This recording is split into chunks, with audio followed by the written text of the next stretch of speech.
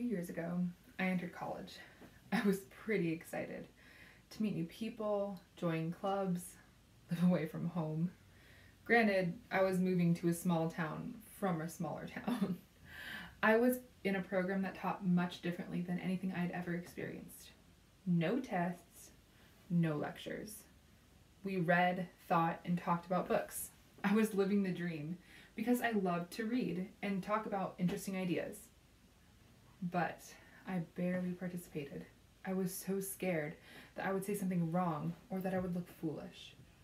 I remember having a mid-semester conference with my professor. Her suggestion? Talk more in class. Ooh, I don't know about that. But I was terrified of receiving anything less than an A, even though this was a pass, no pass class. So I did talk more. I set a really high goal for myself, 2 times per class.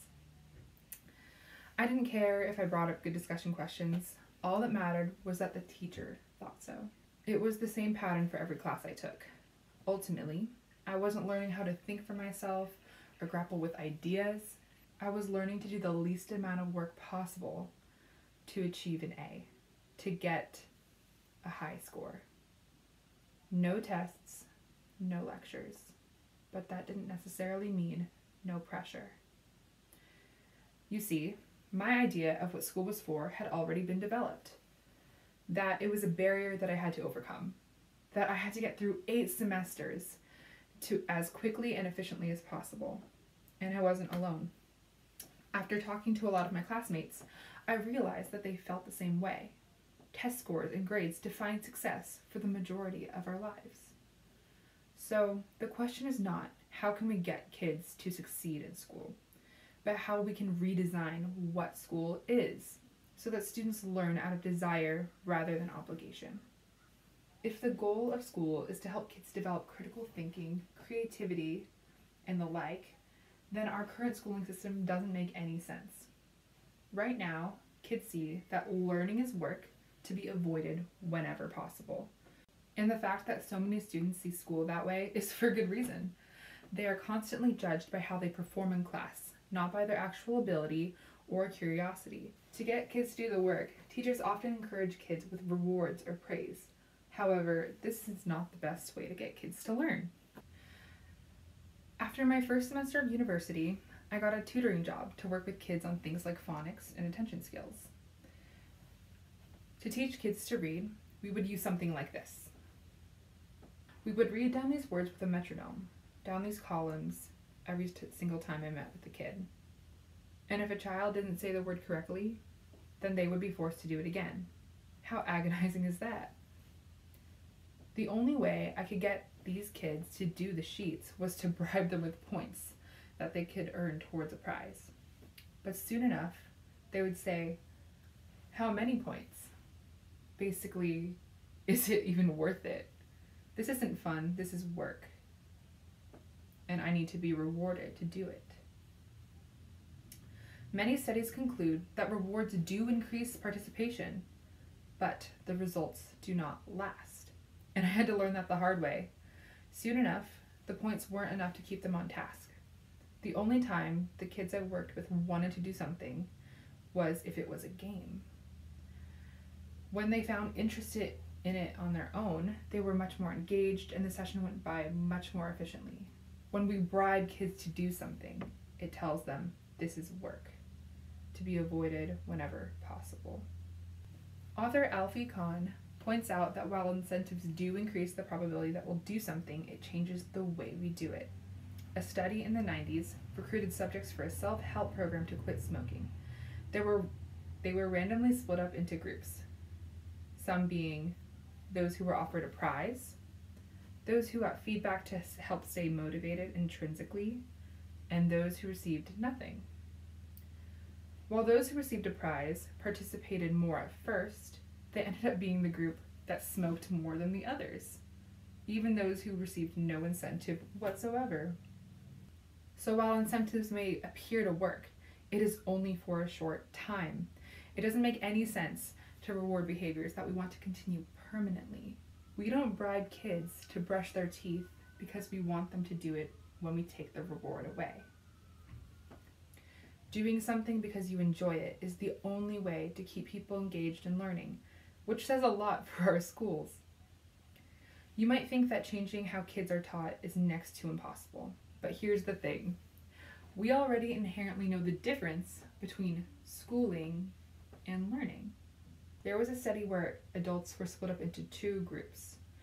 One group was to work with a kid to help them learn science, and the other group was to help a kid with a worksheet. The adult let them experiment when they knew the goal was science, but the teacher didn't let them get off track when they knew the goal was to complete the worksheet. So how we view school as adults, as teachers, as students needs to change. And so with this research in mind, we need to make drastic change. You've probably heard of charter, magnet, and even Montessori schools. Many of these schools were created because someone saw that the public school system wasn't working.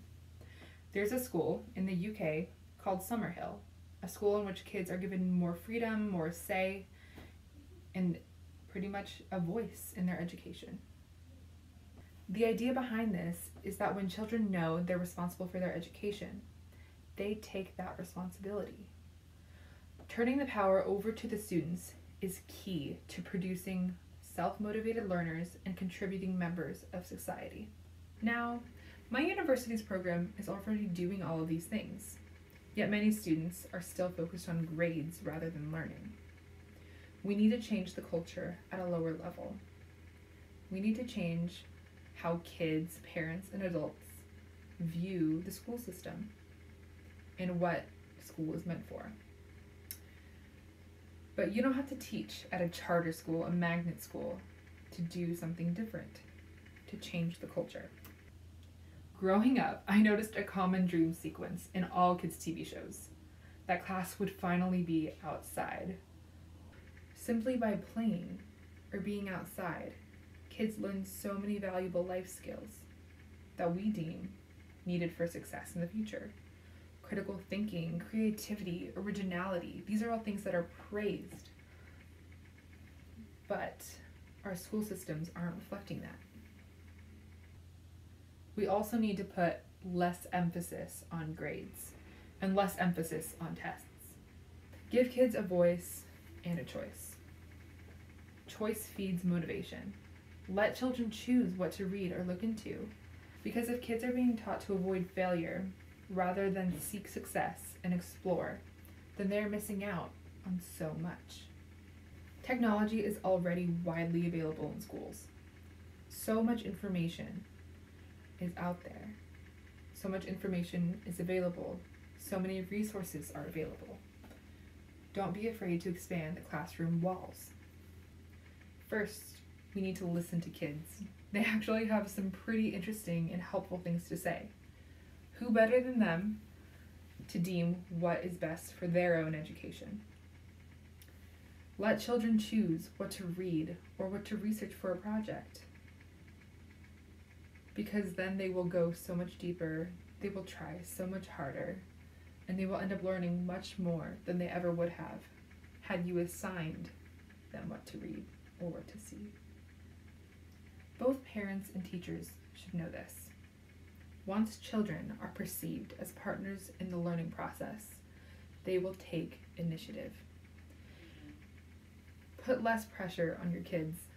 Let them be creative. Let them explore. Let them be free to learn.